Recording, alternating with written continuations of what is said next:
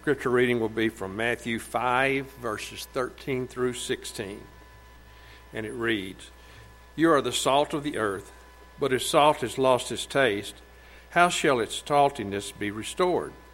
It is no longer good for anything except to be thrown out and trampled under people's feet.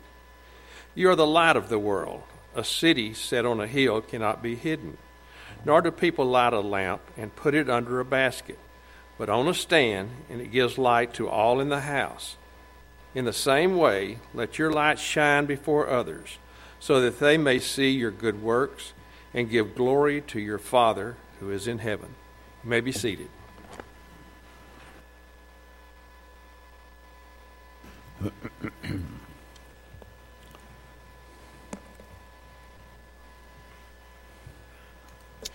Well, I'm delighted to be with you today. I'm very grateful for your presence this morning, and I look forward to being with you again tonight at 6 o'clock, and I hope that each of you will be able to be with us. It's always a pleasure for me to be with this very fine congregation. I bring you greetings from the Hanley Church of Christ in Fort Worth, Texas, where I was in a gospel meeting last week. Let me say that I'm very appreciative of Nat and Phil filling in for me, and I'm very thankful for them, and hear many fine comments about their work and about their service. And if I may, let me take just a brief moment to say that about a number of people. The singing that we've had today, the scripture reading, the prayers, all that take part in leading us in worship. I'm very grateful to you and for your talent, that you're using your abilities for the Lord. I'm very grateful and appreciate you so much in that regard. And while I'm away, especially those filling in for me. Hanley congregation is an old historic congregation among us as brethren. I'm always happy to be with them. One of the elders came up to me about the conclusion of the meeting, and he said, we want to have you come back, but we want you to come back before you get so old and decrepit. And I said, in that case, you better hurry up. And so I look forward to being back with the Hanley congregation sometime in the future. One of my favorite subjects, of course, would be about Christian living. I preach about it quite a bit, I know. It means a lot to me. It's important to me because I know I need it. And it's something that the church truly does need. And I think one thing that will help us grow as we ought as a congregation of God's people is to be the people who recognize the fact that we can build the church up through the way we live toward others. Now, not everyone is going to be able to stand up and teach a Bible class or stand up and preach a sermon as I'm doing today, or to conduct perhaps even a Bible study. But all of us can build the church up by the kind of lives that we live. And that's reflected in this wonderful reading today, Matthew chapter 5.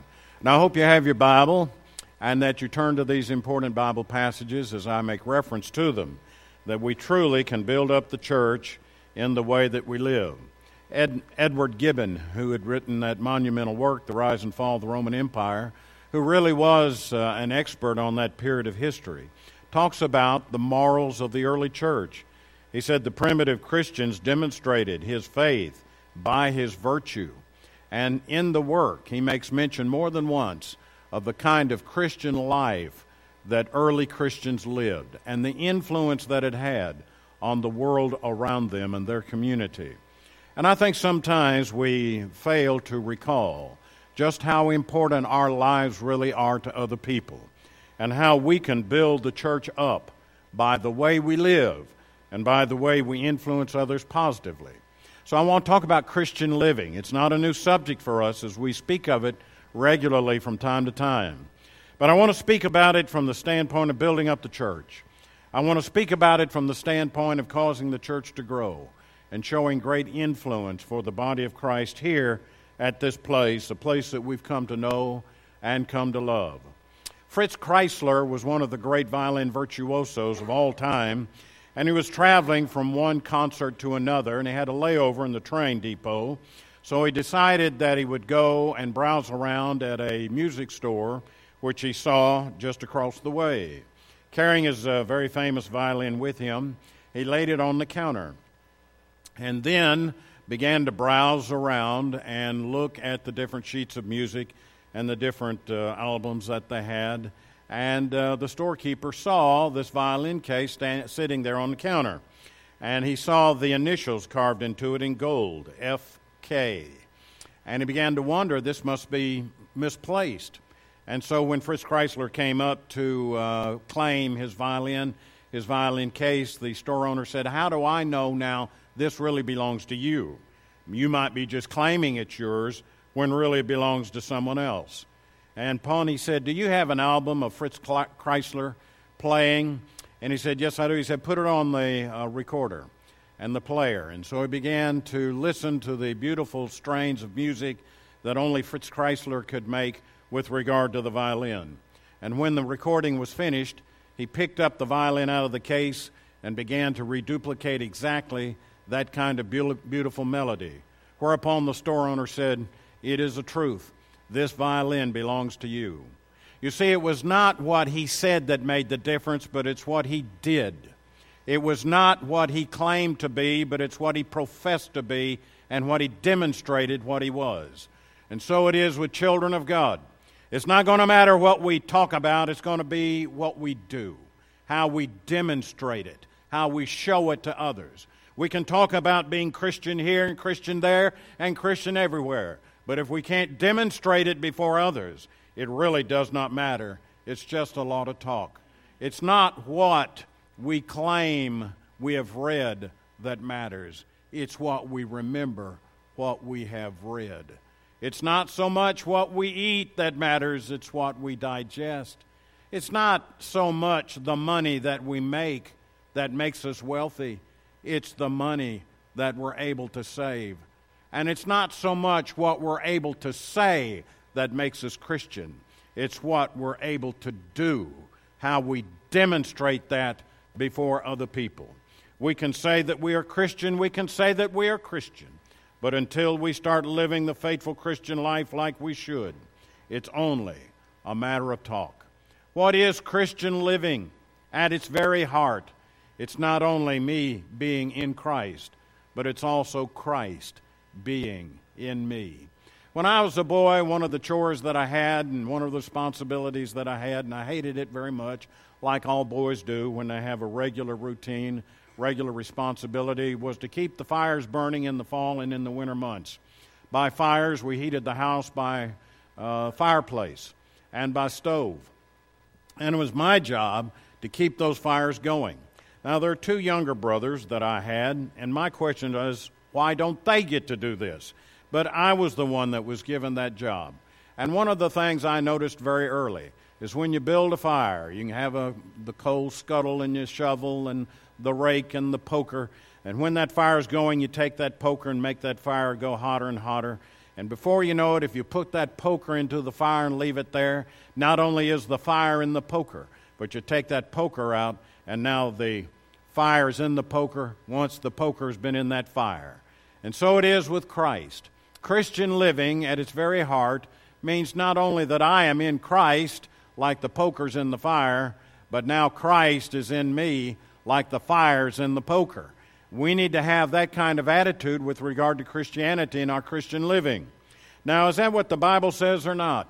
Turn with me to the book of Galatians, in Galatians chapter 3, and you have a beautiful passage of Scripture describing our relationship to Christ in verse 27. And I'd like to turn to that passage and read it for you today. And in doing that, encourage us, first of all, if you've never obeyed the gospel, do so. Because here's a Bible passage that explains it carefully to us. In verse 24 he begins, "So then the law was our guardian until Christ came," talking about the Old Testament law, "in order that we might be justified by faith. But now that faith has come, we are no longer under a guardian. We're no longer under the old law and its dictates. We live by a new law, the law of Christ." Verse 26, "For in Christ Jesus you are all sons of God through faith." And here it is, verse 27, "For as many of you as were baptized into Christ have put on Christ." Now he uses the metaphor of putting on. Those who have been baptized into Christ have put on Christ. Those who have been immersed in Christ for the remission of their sins are now in Christ. But let's notice in Galatians chapter 2, in the same book, verse 20, he tells us something of the importance of this matter, and I hope that you mark this passage in your Bible. It's meant so much to me. Galatians 2 and 20, "I've been crucified with Christ. It is no longer I who live, but Christ who lives in me. And the life I now live in the flesh, I live by faith in the Son of God, who loved me and gave himself for me. Now, this is such a beautiful passage. Galatians 2, and the verse is verse 20. It says that Christ died for me. And I really believe, every time I think about this and other passages like John 3:16, 17, various Bible passages, that if I were the only sinner in this world, if I were the only one, I believe God would send his Son to die on that cross just for me. That he would die on that cross and go through that ordeal so that I, as the only sinner in the entire world, would have hope for obtaining eternal life, have hope for eternal communion with God, and have the present reality of the forgiveness of sins. Fact of the matter is, all have sinned and come short of the glory of God. Every one of us are sinners. But God loved us so much that if I were the only one, he'd done it all just for me. And now, Christ, Paul says, lives in me. You see, one passage, Galatians 3:27, says he is in Christ. Another passage in Galatians 2:20 says Christ is in him. You see, Christian living really obtains when I am in Christ by means of the new birth, John 3:3-5.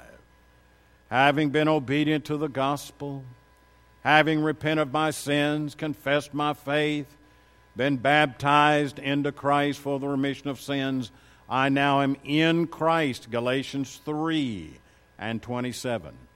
But now I have the responsibility of living for Christ and doing what Christ has told me to do and following the life outlined by inspired apostles and teachers of Christ in the New Testament. And that in turn, Christ is now living in me. That's when Christian living obtains. When one is in Christ and Christ is in them. When the poker's in the fire and the fire's in the poker. That's when Christian living really takes place. It's not when we talk about it. It's not when we say this or claim that. It's when we really do it. And Christ is living in us. Christian living. We can talk about the importance of repenting of sin, and we should. I don't see how we could minimize the importance about that. And the importance of confessing our faith, and we should. How could we neglect that? Well, we just can't. And be pleasing in the sight of God. And talk about being baptized into Christ, you can't overemphasize that. Somebody said, well, I hear that a lot. Well, you ought to hear that a lot. We ought to talk about that a lot. How can you overemphasize something that fundamental? You can't overemphasize the fundamental nature of things like that. But it's going to take the rest of our lives to live the Christian life. And it's going to take the doing of it. We can talk about becoming a Christian, and well, we should. But we need to talk about living the Christian life.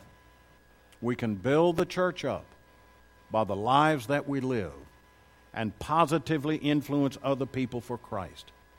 I read the story on one occasion about the life of David Lipscomb. I'd always been impressed by these great pioneer preachers. Lipscomb was a great, courageous man, a great preacher of righteousness, and I admired David Lipscomb greatly.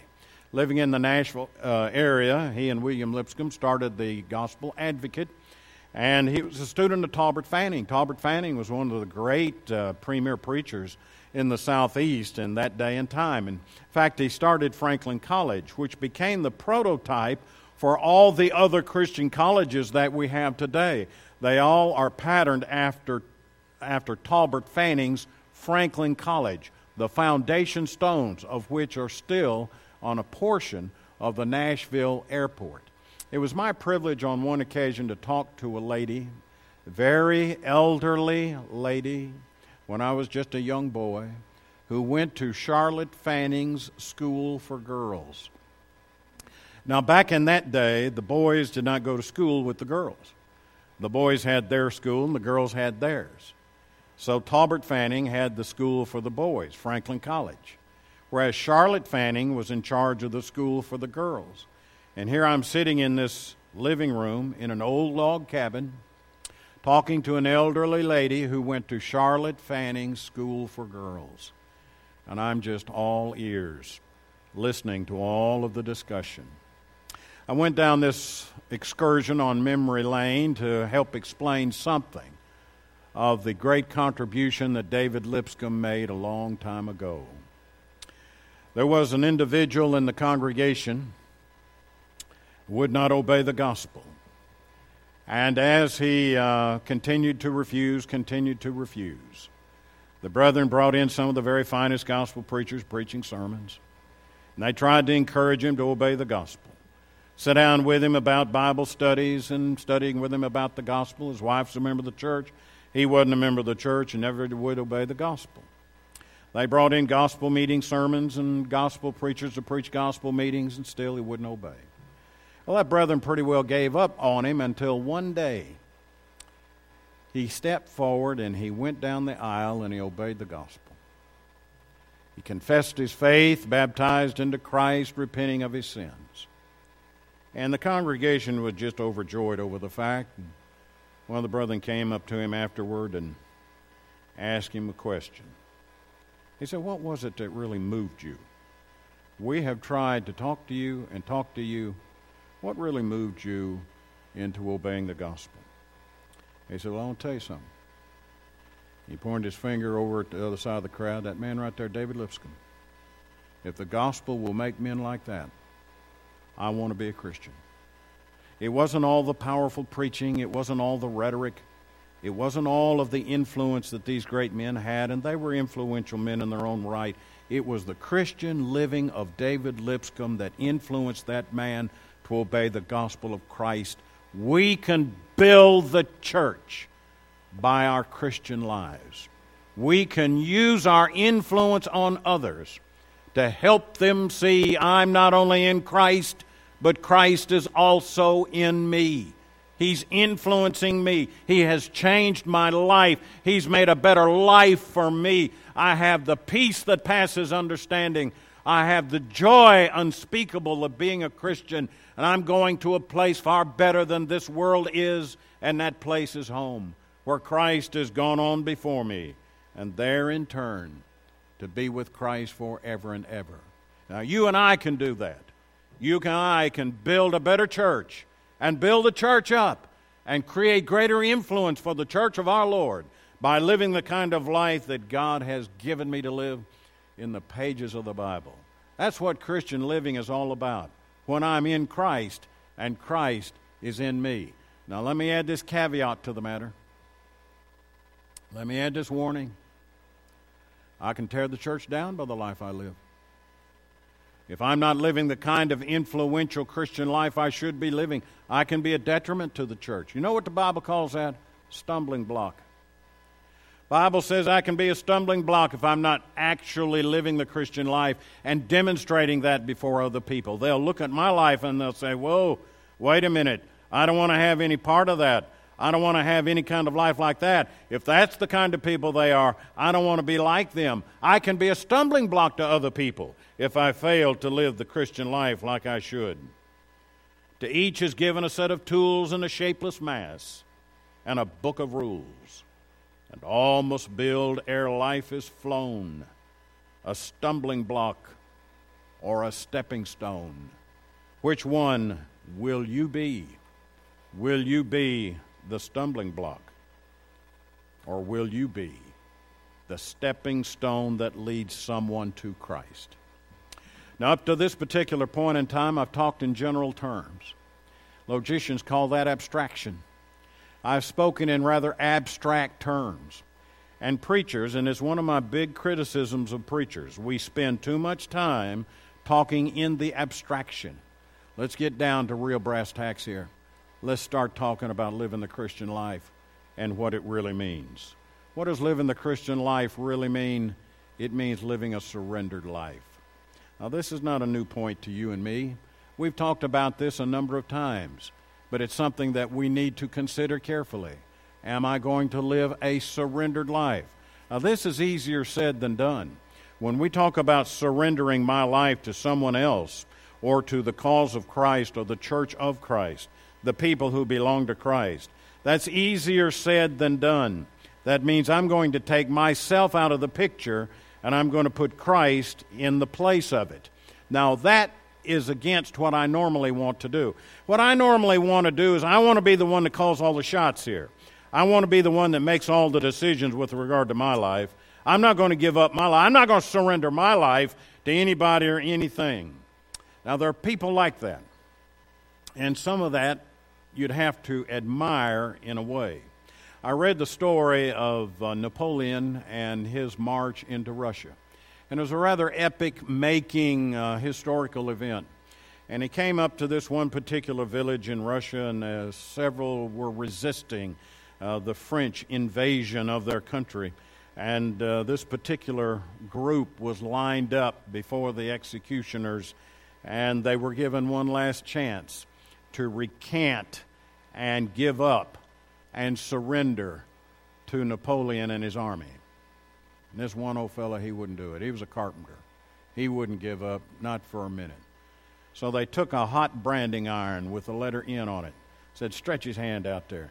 And they put that hot branding iron on his palm of his hand, and in that burned the letter N for Napoleon on the hand of that carpenter. They said, now you belong to Napoleon. Whereupon, according to the story, that carpenter took an axe and chopped off his hand and threw it back at them and said, that hand may belong to Napoleon, but the man belongs to Russia. Some people will not surrender. And in that respect, you admire their devotion and their dedication, a point I'll get to in a moment. But that's the wrong kind of dedication, the wrong kind of devotion when we refuse to surrender to Jesus Christ. There are people who have that attitude. I'm not going to surrender. I'm going to have it all my way. It's my way or no way. It's my way or the highway. And I'm not surrendering to anybody or anything. But Christian living means we're going to have to surrender. We're going to have to take our part out of the picture and put Jesus Christ in its place. Now, is that the Bible or not? Let's go to Matthew chapter 16, and the verse is verse 24. Then Jesus told his disciples, if anyone will come after me, let him deny himself and take up his cross and follow me. I'm reading from the Bible here. I'm reading Matthew 16 and verse 24. Verse 25 says, for whoever will save his life will lose it, but whoever loses his life for my sake will find it. For what will it profit a man if he gains the whole world and forfeits his soul? Or what shall a man give in exchange for his soul? You got to have the whole world, friend. But if you lose your soul, you made a bad bargain. This world's not going to be here for a very long time. This world's going to be gone. You may be given the entire world. If you lose the soul over that, you failed in this matter of surrender, self-denial. Now, when I get that in my mind, Christian living means surrender. Christian living means self-denial. Christian living means being converted to Christ. That's going to answer the question, where am I going to be Sunday night? Where am I going to be Sunday night? In fact, that's not even the right question. That's the wrong question to ask. Now, the right question to ask is this. What would Christ be doing on Sunday night? And then, as a surrendered life, that means I'll be doing what Christ would be doing because I've surrendered. When we really get our minds wrapped around this Christian living, and we understand that it means surrender, Matthew 16:24 and following, then that's going to answer the question, how much am I going to give of my means? That's going to answer that. And really, that's the wrong question. The right question would be, what would Christ do? What would Christ do in a deal like that? And as a surrendered life, I will live the way Christ would do and live. When I get my mind around this surrendered life and Christian living like I should, that's going to answer some questions about living for Christ. What kind of speech should I be using? Now, that's the wrong question. The right question is, what kind of speech would Christ use? Because I've surrendered, and I live the life that Christ has told me to live. When I get my mind around this matter of the surrendered life and what Christianity really means, it's going to answer some questions for me. What kind of clothes should I wear? What kind of clothes should I wear? Now listen to me. Am I going to wear clothes that are provocative in nature, immodest in style, according to the style of this world? Well, that's not even the right question. What is the right question? What would Christ do in that deal? What would he wear? Then that answers the question for me. That's what I'm going to wear. Would he wear that kind of thing? Would he wear such clothing that would be provocative? Try to bring attention to myself? Attention from others? There's a surrender problem there. When I fail in my responsibility to live the kind of Christian life, it is because I have not come to grips with that point number one right there. A surrendered life. I haven't lived the surrendered life. I really am not living the kind of life that I ought to be living. I ought to be asking the question, what would the Lord do? What is His will in that regard? Have you ever sung this song? I'm sure you have, because I've heard us sing it. Have thine own way, Lord, have thine own way. Thou art the potter, I am the clay. Mold me and make me after thy will. While I am waiting, yielded and still. You know, if we're not careful, we'll sing a better religion than what we practice. All to Jesus I surrender, all to Him I freely give. I will ever love and trust Him, in His presence daily live. I surrender all. I surrender all. And this part really gets me. It's hard for me to even say this without choking up about it. All to Thee, my blessed Savior, I surrender all. Can you sing it? Do you believe it? Are we going to practice it? When we get our minds around Christian living and what it means, and understand that it means a surrendered life, we can build the church up. We can build the church up in this place, because people will look at our lives and want to say, I want to be like that. I want the life that that person has. I want the peace that that person has. I want the understanding that that person has. I want the knowledge that that person has, the kind of life that that person has. Turn with me to Matthew chapter 6 and 33. The Bible's filled with passages along this very important line. Have we missed the point here? In Matthew 6 and 33, he talks about all of the problems of life and the anxiety that people have over the things of life. And then he says in verse 33, but seek first the kingdom of God and His righteousness, and all these things will be added to you. Now in 33 he says, seek this first. It's a priority matter. I'm going to seek the Lord first. I'm going to seek the kingdom of God first. And all these other matters will be added unto you. The other matters that he has reference to are the clothes that we wear, the food that we eat, all the necessities of life. It's a great passage. Matthew chapter 6 comes from the Lord's Sermon on the Mount. What a great lesson. You and I need this so much. I need to seek the kingdom of God first and foremost in my life. You know what he's calling about? He's calling about surrendered life. And he's not saying here to give it a half-hearted try. He's saying here, put it first. Put it first. You know, the guy who runs track, he kneels down. I never ran track, just wasn't built for the matter. But the guy that runs track, I've been to track meets and watched them run field and track, and they get down in that stance and they go for it. And I don't believe that there's a fella running a sprint or a track or any of those races where he says, you know, I think I'll just try for third or fourth. Here's all right. He wants first place. He gives it everything he's got in order to accomplish that matter. Turn with me to Matthew chapter 22. Matthew 22 and 37. This is what I think of when I think about the fellow trying to run track.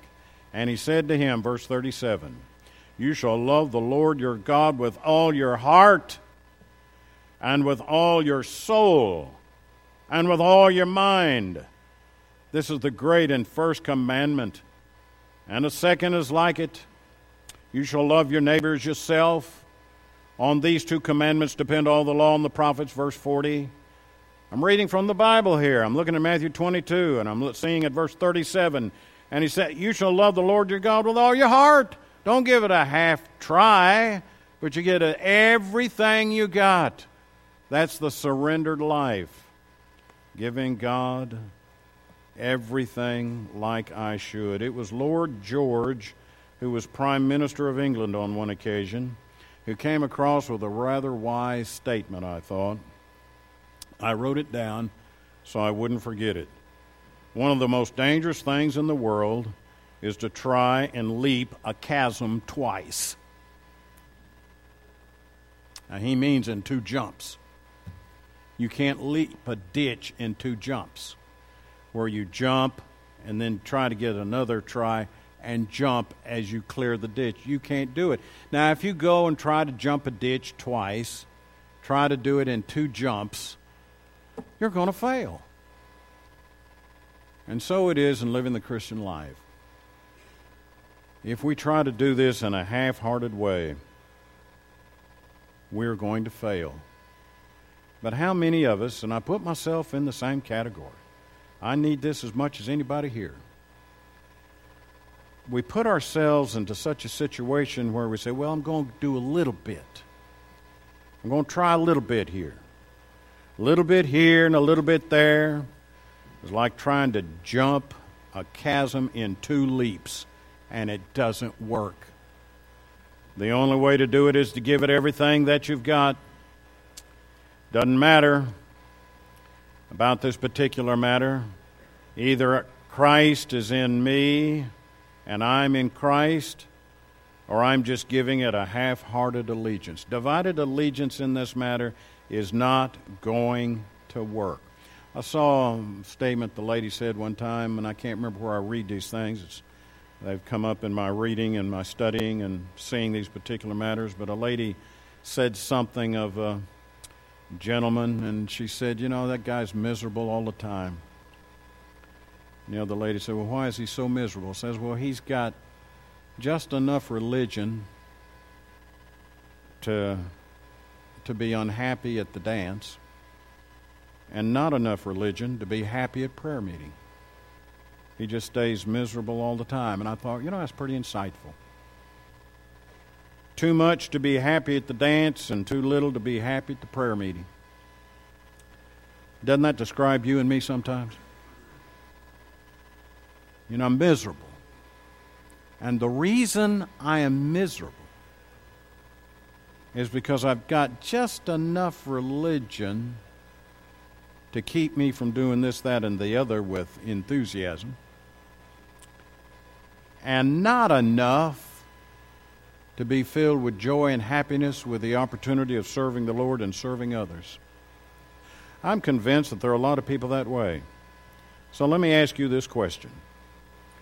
Are you really happy in your Christian life? Are you really happy in the life that you are living? Some people are miserable. They come to church and worship service and they're miserable.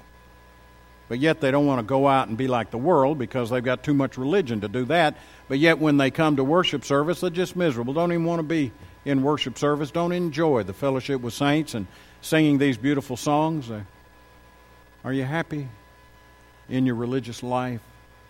if not, part of the problem is that point right up there in front of you.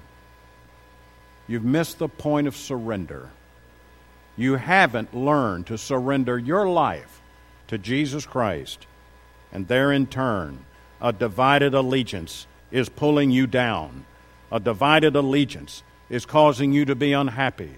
You have some desire to be a Christian, but you're not committed to it. You have some desire to be a Christian, but yet it's not your whole heart. You don't love the Lord with all your heart and with all your soul and with all your mind. No, I'm not that far along yet. And you're conflicted and you're divided because you have divided allegiance. And you don't have the spring in your step and the smile on your face that you normally would have. The joy in your heart of one who truly is given to God and given to Christ and serves Him day by day.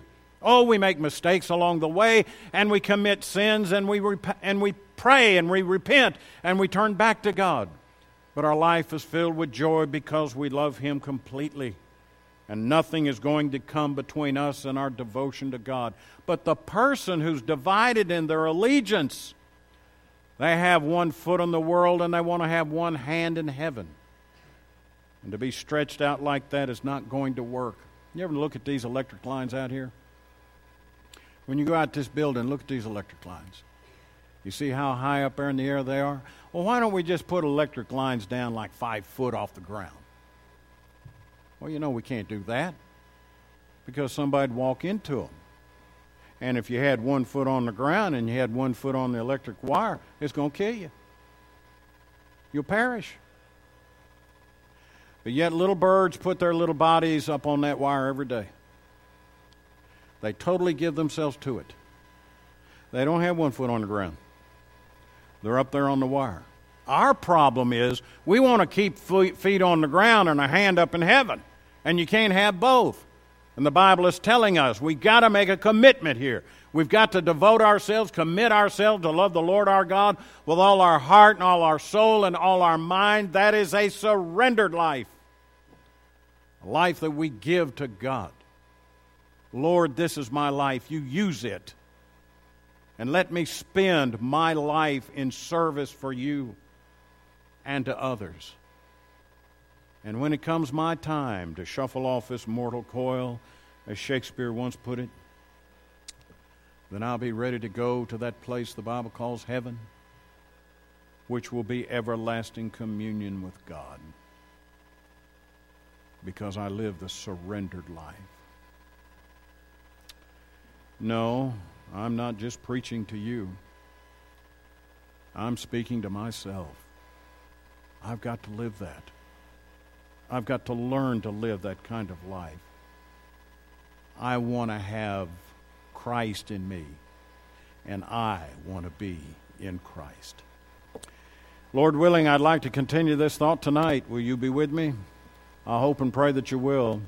By 6 o'clock, if the Lord wills, we'll be together, and we'll study about this very important subject, living the Christian life. Before you can start living the Christian life, you're going to have to be a Christian. And you and I have talked about that already this morning, how important it is to be in Christ. And that's why I went to Galatians 3 and 27, because it talks about how you become a child of God. It talks about how you become a Christian by repenting of your sins and confessing your faith. Romans 10, 9 and 10, by being baptized, that is immersed in water, for the remission of sins. Acts 2, verse 38. That's one of the reasons why that great Bible passage is so precise and helpful, because it gives us the reason. It tells us what baptism is, and it gives us the reason for it. It is for remission. The sins are washed away. Acts 22 and verse 16. At the point of biblical baptism. Biblical baptism is an immersion in water. That's what the word means. Buried with Him in baptism, that you might be raised together to walk in the newness of life. Romans chapter 6, verse 4 through 6. Before you can have Christ in you, you've got to be in Christ by being obedient to the gospel. And I urge you to do it now. Won't you come while together we stand and while we sing?